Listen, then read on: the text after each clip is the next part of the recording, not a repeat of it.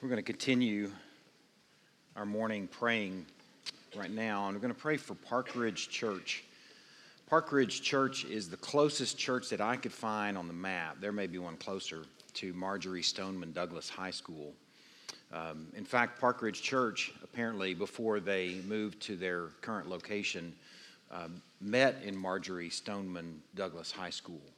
I can only imagine what they must be feeling as a church family as they're trying to walk their community through and maybe walk some people through, even within their own church, the loss of 17 students a week and a half ago. So I think it'd be fitting for us to pray for them. We can pray. We do pray for another church pretty much every Sunday morning when we gather. And I think it'd be very fitting for us to pray, realizing that the miles don't really matter when we're escorting a church into the throne room in prayer. So our distance from them, the fact that we don't know them personally, it's okay. We don't have to. So let's pray for them. We're going to pray for the pastor also, Eddie Bevel.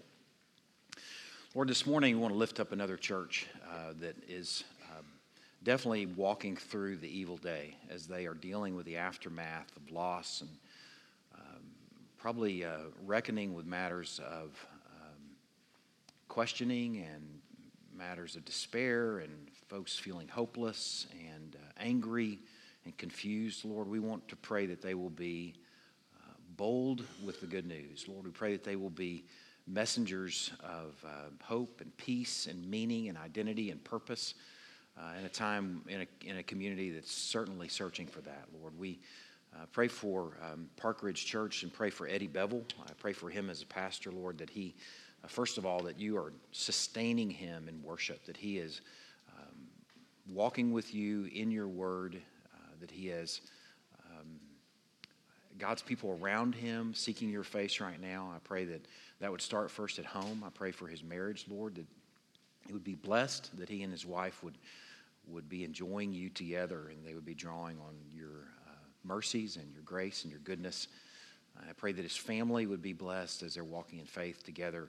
Lord, I pray for this church family. We just pray that you would use them. We pray for their own personal anxieties too, and their own personal fears and worries, and probably feelings of being inadequate and insufficient to the hour. Lord, we pray that they will put on the full armor and they'll realize that they have the goods to stand in this moment. Just lifting them up this morning, Lord. Pray that you would guide our time together, that you would be glorified in how we spend these next few minutes. In Christ's name we pray. Amen. You can turn to Ephesians chapter 6. We are nearing the end of the book of Ephesians, and we are in the final section, the final passages of a section on the full armor. I'd like to read that whole section and just take a moment to sort of grab the image that we've been holding on to these last few weeks, beginning in verse 10 of chapter 6 in the book of Ephesians. Finally, be strong in the Lord and in the strength of his might. Put on the whole armor of God that you may be able to stand against the schemes of the devil. For we do not wrestle against flesh and blood, but against the rulers, against the authorities, against the cosmic powers over this present darkness, against the spiritual forces of evil in the heavenly places. Therefore, take up the whole armor of God, that you may be able to withstand in the evil day, and having done all, to stand firm. Stand, therefore, having fastened on the belt of truth, and having put on the breastplate of righteousness, and as shoes for your feet, having put on the readiness given by the gospel of peace. In all circumstances, take up the shield of faith with which you can extinguish all the flaming darts of the evil one. And take the helmet of salvation and the sword of the Spirit, which is the word of God, praying at all times in the Spirit, with all prayer and supplication. To that end, keep alert with all perseverance, making supplication for all the saints, and also for me, that words may be given to me in opening my mouth boldly to proclaim the mystery of the gospel, for which I am an ambassador in chains, that I may declare it boldly as I ought to speak. What a wonderful passage this has been. Sort of the central point of the passage is in verse 11, to put on the whole armor of God that you may be able to stand against the schemes of the devil. The central command of the passage is the first word of verse 14, to stand. It is a strong imperative. Stand having put on the full armor of God, that you may be able to withstand Satan in the evil day. It is a martial call. We've had an image up here. Go ahead and put my dark warrior image back up there. This guy, you've been inundated with this image. I think it's a great image. It's a fitting image, this being sort of a martial call. You can almost hear the bugle in the background and the drums that are leading us into battle. It's a fitting image and fitting sound. I remember whenever Erin and I were picking out this picture, we enjoyed. I stopped in her office and she asked me if I had an image in mind for this series, and I said I really want to see a real strong warrior. And she found this image, and as Erin points out so well with a sense of humor, she said he's not even bothered by the rain. This guy is tough. Can you go ahead and show this? Let me just have it ready to show, and let me set the stage for something. I love the image. I love the thoughts. I love the thought of this bugle playing. I love the thought of this drums beating in the background as we're putting on the whole armor and we're doing battle with Satan. But I want to show this video. It's something that unfolded this last week or so in the Olympics. This gal named Elizabeth Swaney. If you've paid attention to the news or the Olympics stories, this is a story that emerged over the course of the week. And I can't remember what this event is called. Is that a half pipe? Like skiing in a half pipe or something? It's not the snowboard thing, but they're skiing. Okay, so this gal, all right, let me just set the stage a little bit. She finished last in the competition, like 30th. Now, I want you to see her performance, and then I want to just kind of connect it to our message. So go ahead and start that video.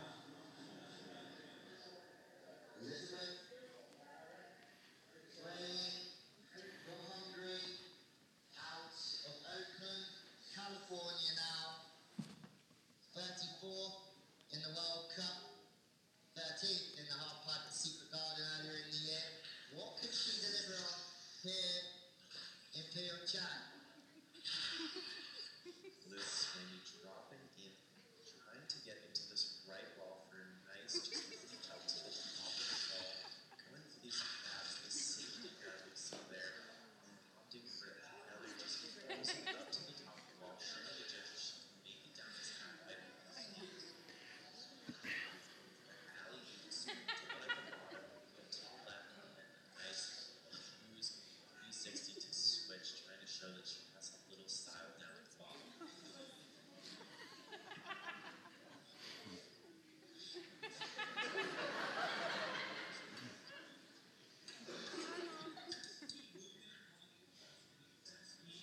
Swaney completes her first run of these games, 34-year-old from Hungary. Will it be enough to just tempt the judges?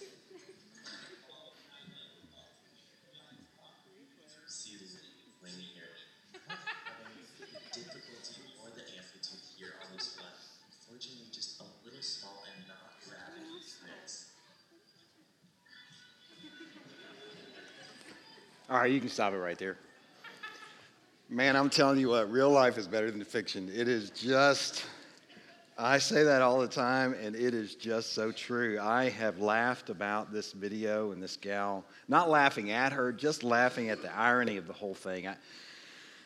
See, this gal should not have been there. I mean, she just should not have been there. Let's just be really honest. I think the spectators know it. I mean, did you see them? Were they just kind of like, what was that? Was that a comic relief? Was that a kind of like a clown at a rodeo? What was that? The commentators know it. They don't really know what to say. You know, did you hear him say, "Will it be enough?" Oh man, they just don't know where to put it. I mean, I don't even really think she really needed a helmet. I mean, let's just really be honest. I mean, I can't say that I could do what she was doing, but I'm not sure that she really even needed the helmet. I think she's the only one in the whole thing that didn't know that she shouldn't be there. I mean, even with the end where she puts her hands up. It's pretty hilarious. I thought that would be a nice contrast because I think here we are. You can put that dark warrior image back up. We've been talking about developing this imagery of this dark warrior and this withstanding Satan in the evil day and this bugle blowing and this drum beating and this series should stir you to envision that sort of image of warriors that aren't even bothered by the rain. But I want to deal with the reality that we often feel like Elizabeth Swaney. I mean, we often feel like, hey, man, I really shouldn't even be here. And most of what we do in life really wouldn't even require a helmet. I mean, let's be really honest, faith-wise. So I thought that'd be a nice contrast, and we'll develop that contrast over the course of the morning. But I think what makes the difference, okay, what we're going to deal with this morning, what makes the difference between the Olympian that can do the backflips and the triple sow cows, and I know I'm switching genres there and all, but I can't remember what all these different moves are called in that particular event. I don't know. The difference between the Olympians that should be there, that are doing the things that Olympians do, and Elizabeth Swaney is the treasure of verses 18 through 20. And that's where we're going to be this morning. Verses 18 through 20. I would like to read the passage again. I'm going to spend a few minutes unpacking the passage, and then we're going to answer 3 questions about prayer. Who are we praying for? What are we praying for? And, when are we praying? How are we praying? And who are we praying for? Okay, so let me read our passage. Beginning of verse 18. Praying at all times in the Spirit, with all prayer and supplication. To that end, keep alert with all perseverance, making supplication for all the saints, and also for me, that words may be given to me in opening my mouth boldly to proclaim the mystery of the gospel, for which I am an ambassador in chains, that I may declare it boldly as I ought to speak. Let me just spend a few minutes unpacking this. First of all, I brought up just in the introduction this morning the key command of the passage in verse 14, to stand. It is the central imperative of the entire armor section. And it's modified by really 2 ideas. And the first idea is where we've been the last few weeks. Stand wearing. Stand wearing the full armor. That's what we've done these last 2 weeks, is we've identified the articles of the armor. The first 3, week before last, and then the second 3, last week. The belt of truthfulness, the breastplate of righteousness, the gospel-shod feet, shield of faith, the helmet of salvation, carrying the sword of the Spirit. That's the first thing that conditions this idea of standing. The second thing that conditions this idea of standing is prayer. I want to show you in these next few minutes that it is as strong or stronger than the emphasis on wearing. Praying is as strong or stronger than the emphasis on wearing. First of all, there's some repeated words here. Just look at this verse there that we just read, this first one. Praying with all prayer and supplication. Prayer and supplication are slightly different words, and we're going to spend some time later on this morning sort of differentiating, teasing out the differences there, but they're not largely different, okay? It seems as if he's using synonyms for the most part for the sake of emphasis. When Evan was in school, we homeschooled our kids, but Evan, our oldest, when she was in school at Lamar, Christy made sandwiches for her every day. I can't remember if she had peanut butter and jelly sandwiches or she had meat and cheese, but she had sandwiches pretty much every day. And she had sandwiches so often that she will not even eat a sandwich now, as far as I know. She was so sick and tired of sandwiches. I never heard her say this, but I could envision her saying this phrase: I eat these sandwiches each and every day. Okay, each and every day is a synonym that's used for the purpose of emphasis. I'm sick and tired of these sandwiches. I'm eating them each day, and I'm eating them every day. They're synonyms that make the point that she's sick and tired of those sandwiches. It seems as if Paul is using some synonyms here for the purpose of emphasis, prayer and supplication, praying with all prayer and supplication. Here's another sense that he's emphasizing this notion of prayer at the use of the word all. Praying at all times, praying with all prayer and supplication, keeping alert with all perseverance, making supplication for all the saints. When Christy and I were first married, one of the most common arguments that we had to do with the use of the word all, or something that's similar, always, and which is the flip side of it, never. Okay, it took me a few years to realize that when Christy used that word, she wasn't really meaning that word, that it was just used for the purpose of emphasis. You always do this, and you never do that. And then I would respond like a young, dumb husband, well, what about last week when I did it this time? Or what about last week when I didn't do it this time? It took me a while to realize that she was using the word all or always or never for the purpose of emphasis.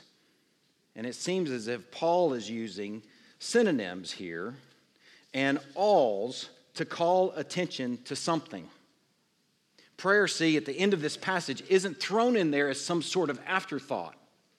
See, the bugle is still blowing. Man, prayer, how many sermons have you heard on prayer over your lifetime? Maybe you've been in the church your whole life and you've heard sermons on prayer and you're like, okay, here we go again. Man, I want you to hear this morning that the bugle is still playing. If you were stirred by this notion of armor and stirred by this notion of moving like a warrior and standing up to the wiles of Satan, then you must also be stirred by the notion of prayer because the bugle is still blowing in this passage. The drum is still beating. Prayer isn't thrown in as an afterthought, but as something central, as something essential, as something crucial, as something vital to standing in the evil day. I hope you paid attention to my use of synonyms there. Paul ends this section by asking for prayer for his specific circumstance. In some ways, what Paul has done, he's taught them on prayer, but now he's going to give them some homework. Like right there on the spot, he gives them some homework, actually calling them to pray for him specifically. Look at verse 19. Pray for me. Pray for me that words may be given to me in opening my mouth boldly to proclaim the mystery of the gospel, for which I'm an ambassador in chains, that I may declare it boldly as I ought to speak. Paul is likely writing from a prison cell. Likely in Rome at this point, around 60, 62 AD, something like that. He likely has a daily view to a Roman soldier wearing armor. It's likely why he used that imagery that's right in front of him. He's facing a hearing with the Roman emperor at this point. If you know your timeline and you know who was who and when, you know that we're likely talking about a guy named Nero. If you know anything about Nero, you know that this guy made it like his job to hate Christians. So here Paul is praying for boldness and words so that he could deal with this guy and speak to this guy, Nero. He's praying for those two things, words and boldness to proclaim the mystery of the gospel. Now, before we move on and just assume that everyone understands what that is, let me show you how Paul uses that term, mystery of the gospel. Look over a couple of chapters into chapter 3 of Ephesians. Flip a couple pages over. I want you to see this because this is really, really sweet. Chapter 3, verse 6. Here's what Paul refers to as the mystery of the gospel, even within this very same book of Ephesians. In verse 6, he says, this mystery, he's speaking of the gospel mystery, is that the Gentiles are fellow heirs, members of the same body, and partakers of the promise in Christ Jesus through the gospel. I don't know if you have really realized that this is a big part of context for the entire New Testament. This realization that God, through the gospel, has united the most unlikely of bedfellows, Jews and Gentiles. Man, we read this Bible like it's written to us, not realizing the context so often is speaking about something that's profound that had a lot to do with that time there. Like, listen to this passage, a very common passage referred to, quoted often in Romans chapter 1, verse 16. For I'm not ashamed of the gospel, for it's the power of God for salvation to everyone who believes. You ever heard that passage? Here's how it continues. To the Jew first and also to the Greek. I'm going to read it again because I want you to get the point here. I'm not ashamed of the gospel, for it's the power of God for salvation to everyone who believes. And here's the everyone. To the Jew first and also to the Greek. See, the gospel is not just about you as an individual being reconciled with your Creator. It's also just as much about you being reconciled to Gentile. And that's what Paul so desperately wants to reckon with in this hearing with Nero.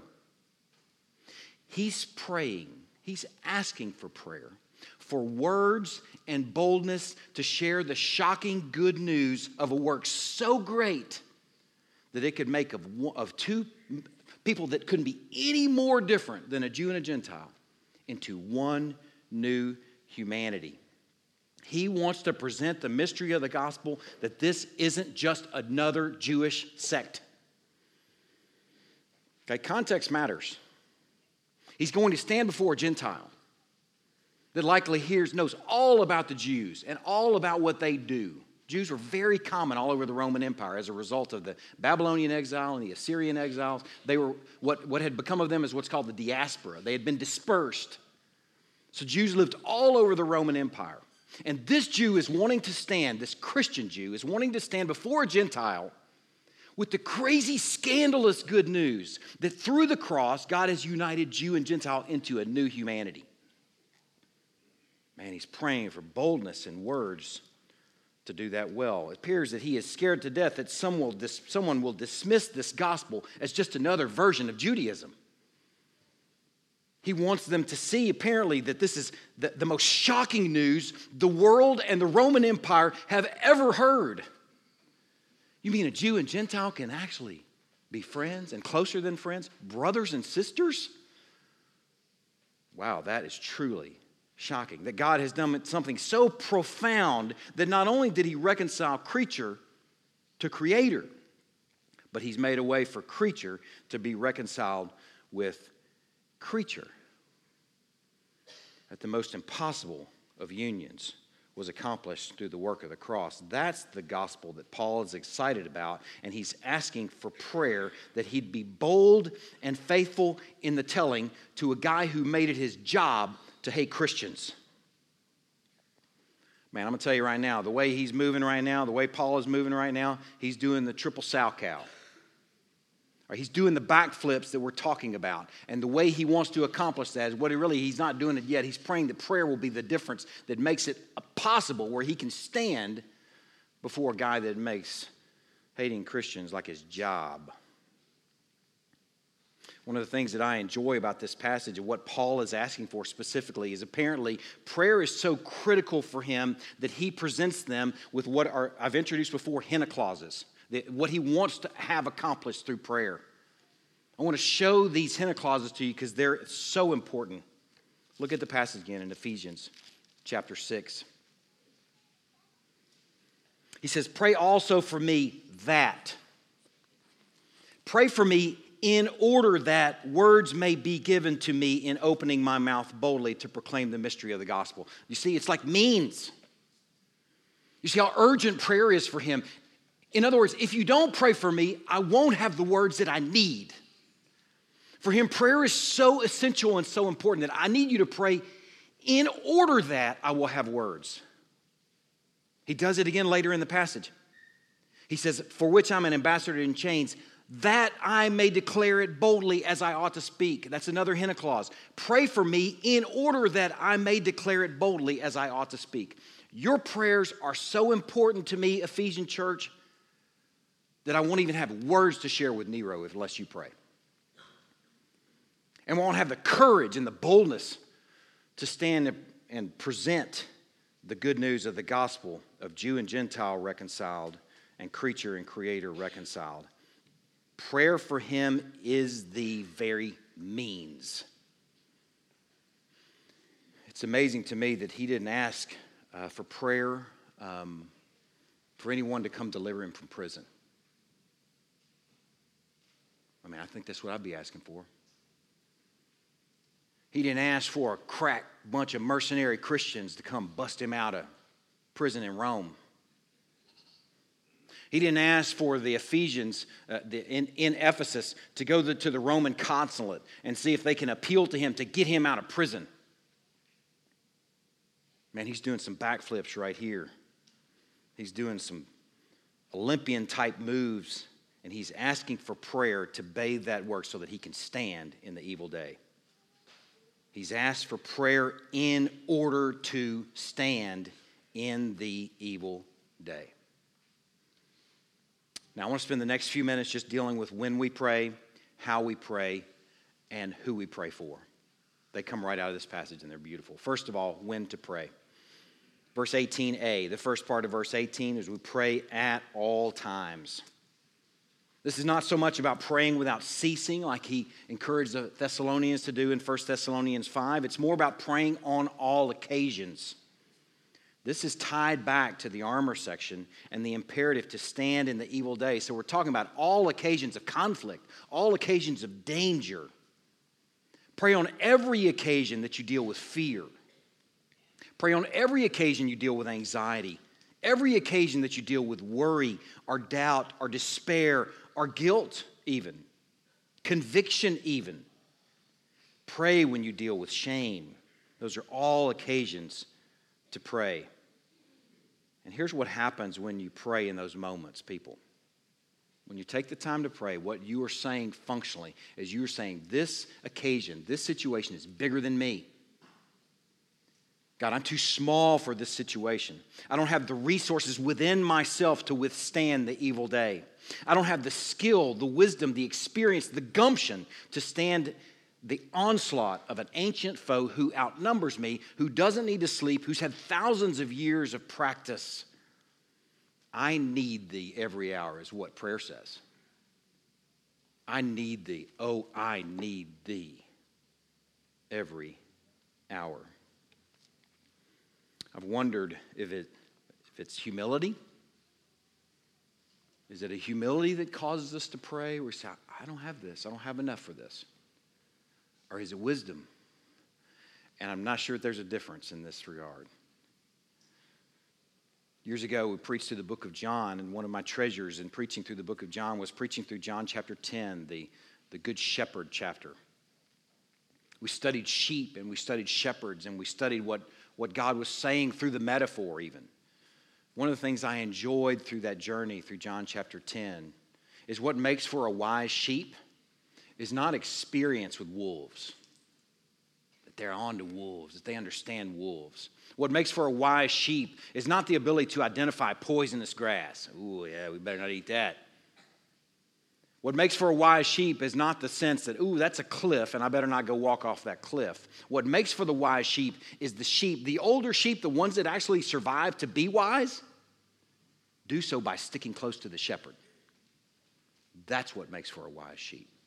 And it's humility that conditions us to run to the shepherd and say, I need thee every hour. We stick close to the shepherd in prayer on all occasions. That's when we pray. Let's talk about how we pray. Right here from the passage, we can also look at the rest of chapter 6, verse 18, and see a few things that come out in regards to how to pray. We are to pray in the Spirit with all prayer and supplication, alert with all perseverance. I want to take just a moment and just sort of break these three things down. There are three things that come out in regard to how to pray. And the first is we're to pray with all prayer and supplication. I told you those are, for the most part, synonyms. They're a little bit different. There are some things to distinguish there. The second word could be translated petition. It's like requests. The first term is broad enough that it could be translated as worship altogether. And the second term has a more specific meaning, making requests.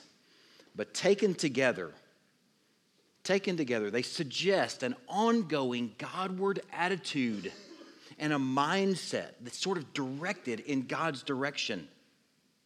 As you drive to work on an uneventful day, that you're mindful of God, that you're prayerful, that you're thinking about what God might have for you in that day. As you shave your mug in the morning, for those of you that do, or don't, as you fix your beard, if you have a manly beard. You're thinking about, what does God have for me that day? That's a prayerful approach in that moment, thinking over life and thinking over that day. As you put on makeup, I'm going to talk to the ladies just for a minute. I'm married. Hopefully we're just talking to ladies. I'm married to a gal that I think she's like most gals that have 12,000 things going on in their head at any given moment. If there was like a speech bubble or a thought bubble next to me as I'm fixing my beard in the morning, as Christy's putting on her makeup, I've got like one thing right here, one thing, she's got about 1,000,000 bubbles, all that she's thinking about. What a great time for prayer. What a great place for prayer to put those 12,000 things in his hands at the beginning of the day. Man, that's a disposition of prayer and supplication. As you walk between classes, young people, to take a test or to turn in an assignment, that you're prayerful, that you're thinking, Lord, I want to bring glory to you in how I go about my class. As you find yourself in a conversation that's growing heated, what a great time for prayer. You can pray right then and right there. As you feel yourself getting angry or fearful, it's a good time to pray, a great time to pray. And as you have specific requests to bring before the Lord, bring them. Man, how are we to pray? Like it's an ongoing dialogue and conversation and a Godward awareness that leads you to enjoy him, to talk to him, to think about him, to thank him, and to make every request you can think of to him all the time. The shocker is that he's not bothered. He's not bothered. Man, how many moms are in this room where you hear your kids saying all day long, mommy, mommy, mommy, mommy, mommy, mommy, mommy. And who loves a kid more than their mom? But even moms have had enough of that. But we have a good father that never hears enough of it. Father, father, father, father, father, father. He doesn't get tired of it. And that access was hard won. We ought to be taking advantage of it. And we have it any time we want without appointment.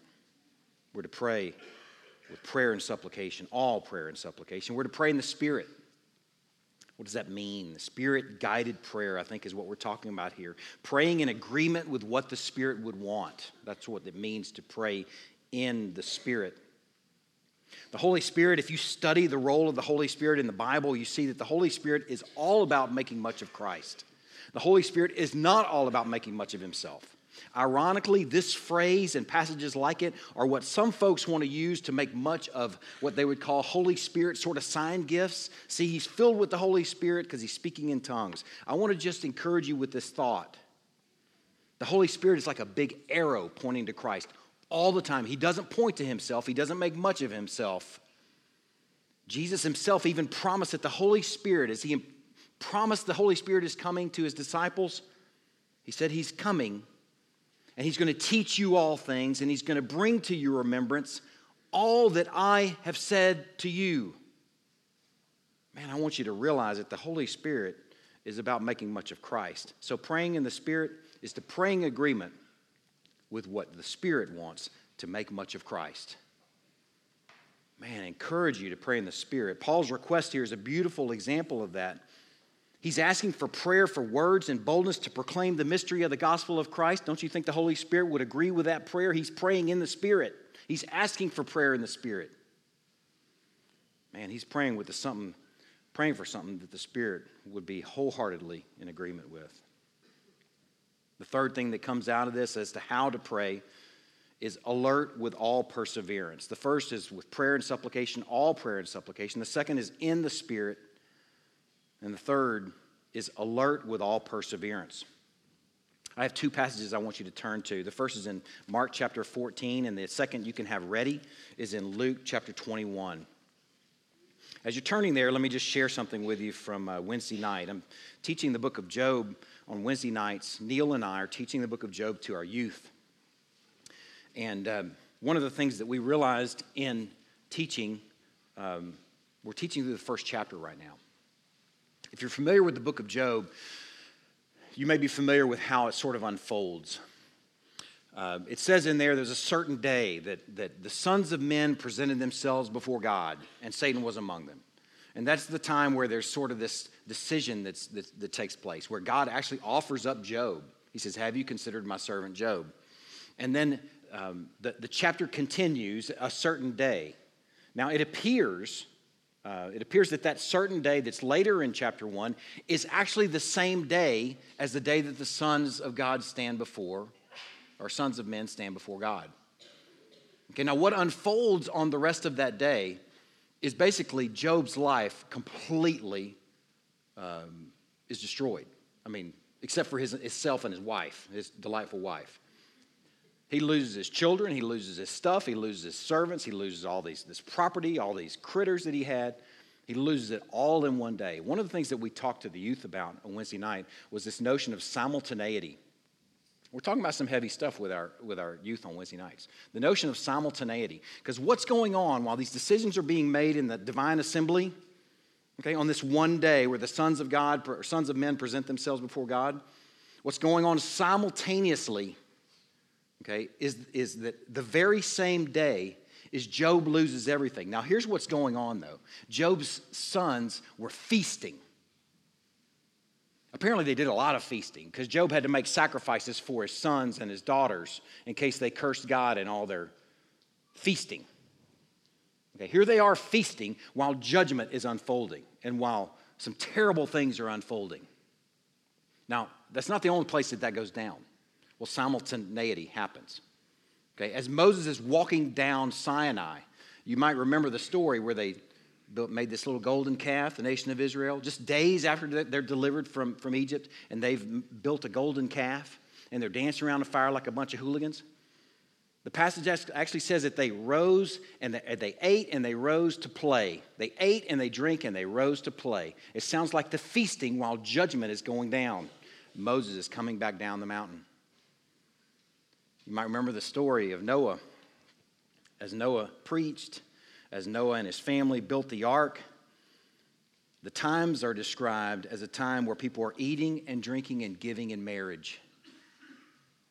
I pointed out to our youth on Wednesday night that most of the world expects very little, in fact, probably likely mostly nothing of a bunch of teenagers, other than just do your schoolwork. We're not expecting a bunch of teenagers to live soberly, to live realizing that there are some things that are going on likely simultaneously with our life right here, right now. And we can be characterized as a bunch of people who are just feasting and eating and drinking, who are rising to play. Because see, we're not good at alert. We're not good at alert. And I encourage our youth on Wednesday nights to be good at alert, because we know that things are simultaneously going on in the divine assembly. And there's a schedule and a time and a plan and days that are numbered and ordered, and that's unfolding right here while we can live our lives, eating and drinking and rising to play, giving in marriage and feasting. See, we're terrible at alert. Let me show you this passage in Mark chapter 14. Here's a great example of being terrible at alert. In verse 32, and they went to a place called Gethsemane, and he said to his disciples, "Sit here while I pray." Hopefully a familiar passage to you, what's about to go down. And he took with him Peter and James and John and began to be greatly distressed and troubled. And he said to them, "My soul is very sorrowful, even unto death. Remain here and watch." And going a little further, he fell on the ground and prayed that if it were possible, the hour might pass from him. And he said, "Abba, Father, all things are possible for you. Remove this cup from me. Yet not what I will, but what you will." And he came and found them sleeping. And he said to Peter, "Simon, are you asleep? Could you not watch 1 hour? Watch and pray that you may not enter into temptation. The spirit indeed is willing, but the flesh is weak." And again he went away and prayed, saying the same words. And again he came and found them sleeping. We're terrible at alert. For their eyes were very heavy, and they did not know what to answer him. And he came the third time and said to them, "Are you still sleeping and taking your rest? It is enough, the hour has come. The Son of Man is betrayed into the hands of sinners. Rise, let us be going. See, my betrayer is at hand." Just from this passage, you get this. There's an encouragement here to watch and stay awake and stay alert and to pray in the evil day. The spirit is willing, but the flesh is weak, so pray. But the problem is we're terrible at alert. Look at this other passage I asked you to have ready in Luke chapter 21. I want you to just notice the headings there.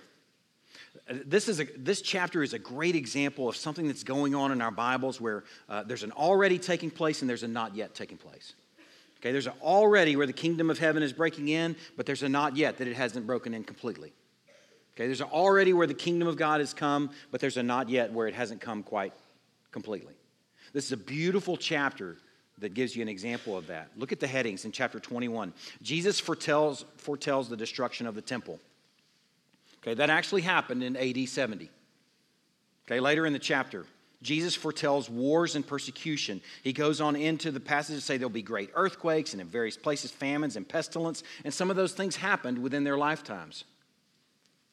Pompeii, the Vesuvius, and all that went down in AD 62. Okay, right there in their lifetimes, these things are unfolding. And then later on in chapter 20, the heading right above it, Jesus foretells the destruction of Jerusalem. That also happened in AD 70. He's talking about things that are going to happen in their lifetimes. And then down right above verse 25, he says, the coming of the Son of Man. And then he describes some things that sound like they haven't happened yet. In some ways, a lighter version of what he's describing here has happened already in his resurrection. That's the already. But the not yet is coming when he comes back. Okay, so some of what he's described here as the already are the days or evil sort of situations. But it's also a passage that speaks about the not yet and the return of Christ, the not yet. He's coming. Now, all that to lead up to what he says in verse 34. He tells these guys, he says, watch yourselves, lest your hearts be weighed down with dissipation. Dissipation is like indulgence in sensual things. Watch yourselves, lest your hearts be weighed down with drunkenness, lest your hearts be weighed down with the cares of this life, and that day come upon you suddenly like a trap. The reason he's having to tell them, people who've walked with him for years at this point, to watch yourselves is because we're terrible at alert. The arrest hasn't happened yet from this other passage that I just read. He's telling them here, watch yourselves, and then hours later, they can't even stay up and pray for an hour. We're terrible at alert. Look what he says next. It will come upon all who dwell on the face of the whole earth, his return, this day, this evil hour. He says, stay awake at all times, praying. And here's another hint clause. In order that you may have strength to escape all these things that are going to take place and to stand before the Son of Man. Man, that's our passage. That's Ephesians chapter 6 right here. Praying in order that you may have strength to escape all these things that are going to take place and to stand before the Son of Man. Man, that's beautiful. I don't know. We could close the sermon right there. Pray in order that we'll be able to stand. Pray in the Spirit with all prayer and supplication. Pray alert with all perseverance. The last thing I want to look at this morning is who to pray for. In this passage, it says very clearly to pray for all the saints. Prayer for all of our fellow warriors is what we're called to. Prayer for all of our fellow warriors in all occasions. Remember, Paul's giving them some homework right there so they can start doing what they're being asked to do right there on the spot. Pray for me. I'm in harm's way. You can start doing what I've told you to do right now. One of the things that I struggle with in ministry, this summer will be 15 years in. One of the things that I struggle with in preaching and in pastoring week to week is I have what I think is probably an ongoing sense of urgency, but I feel like oftentimes I'm dealing with people that just have no sense of urgency at all about themselves or about anybody else because we're just busy. We just have a lot going on. We're just so distracted with so much. I mean, just the passage that we just read with dissipation or drunkenness or the cares of the world. That we're not living like he's actually going to return, that the not yet is coming, that we're not conscious of it. And I often go home on Sunday mornings feeling like, man, I just want to go hide because I feel like I just made a fool of myself. Shouting, slapping things because people sleep, because they're not engaged, because they're not ready. They hadn't made themselves ready to hear the preached word of God. If there's anything that's going to do me in ministry, it's going to be that very thing. Because I'm telling you, it's relentless. Relentless. The disparity between what I'm feeling and what I feel like I'm bringing to the pulpit and what I sometimes see on Sunday mornings or what I hear between Sundays. Man, I know it's not true across the board, but I know from week to week in any given church that people can show up and sit and soak and leave and never connect to anything that's meaningful. And never connect to a sense of urgency at all. And that preacher goes home week after week feeling like, what am I even doing?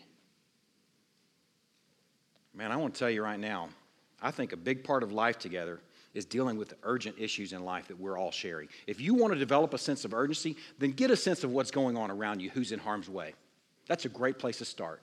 If you want to develop a sense of urgency in life about prayer, let's start praying for the Daniels right there. Pray for the Daniels family sitting right there, and for little Trevor Daniel that's just trying to survive right now. That's trying to flush chemicals out of his body. That's trying to put on enough weight to where he can receive the next treatment. He's in the evil day. If you need some urgency about prayer, about what it means to walk urgently, to walk as if he's coming back, then start praying for one another in their evil days.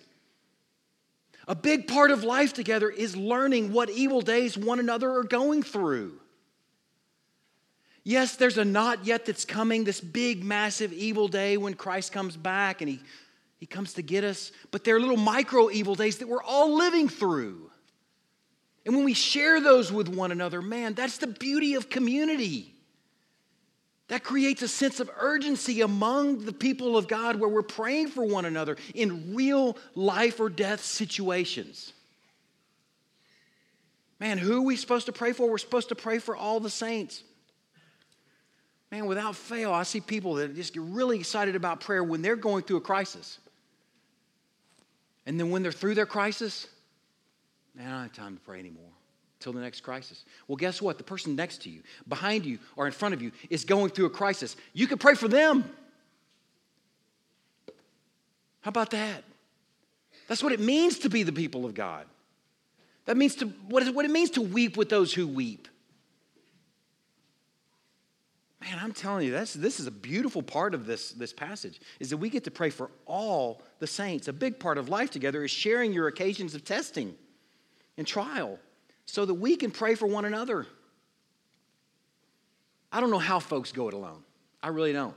A lot of people do, and a lot of Christians go it alone. A lot of Christians feel like they're going through some sort of crisis, and they feel like, man, I don't want to share this with anybody. First of all, they might think this, well, people just ought to know I'm going through this crisis. Christy and I had those kind of conversations in our marriage too. Well, you just ought to know that I need this. Well, I'm a guy. I don't know. Can you just tell me? That's a great place to start in the church. Well, people aren't praying for me right now. Well, do they know you need it? How about starting right there and sharing? If you're going through some sort of evil day, you're going through some sort of micro crisis, then share it so other people can lift you up in prayer. That's a great place to start. I don't know how people go it alone in their private struggles and trials. Maybe it's the feeling that no one else has struggles and difficulties, so we don't want to feel like an oddball. Here's the good news for you. You're surrounded by other oddballs. I'll be the chief oddball. Man, I need prayer. I try and be as vulnerable and as honest and as open and as real as I can possibly be up here so that you don't somehow put me on a pedestal. I need prayer just as much as you do. Man, we all need to be praying for each other. We're all oddballs. Maybe it's the feeling that you're too good to ask for prayer, and folks should just know, whatever the reasons, they're not good reasons to fail to pray for one another and to be prayed for. I need it, and so do those to your right and left and front and behind you. We should be praying for others on every occasion. And if you run out of people to pray for, then just read the news. Okay, if you run out of people to pray for then, there's nothing going on in the news, no major crises, then you can pray for Christians abroad. They're Christians that are living in harm's way, where it's like illegal to be a Christian, where they could lose everything. People that are in prison for their faith. People that are in Paul's situation. They just haven't written us a letter. We can read Paul's letter and then just go pray for them. Man, if you need some purpose and you need some meaning and some identity, then how about starting with prayer? You got plenty of folks to pray for. We should be praying for saints down the road, other churches in our community, other believers in our community, believers that we work with, We should be praying for folks across the country, believers in Florida. We did this very thing this morning. We should be mindful of brothers and sisters around the world even that are in harm's way that we can be lifting up so that they will stand in the evil day, in order that they will stand in the evil day. You see the meaning or the means there? The purpose, the hina clause? Man, we are to pray for all the saints. That's who we're to pray for. When? We pray on all occasions. How? In the Spirit, with all prayer and supplication, alert, with endurance. And who do we pray for? We pray for all the saints. Let's start right now and pray.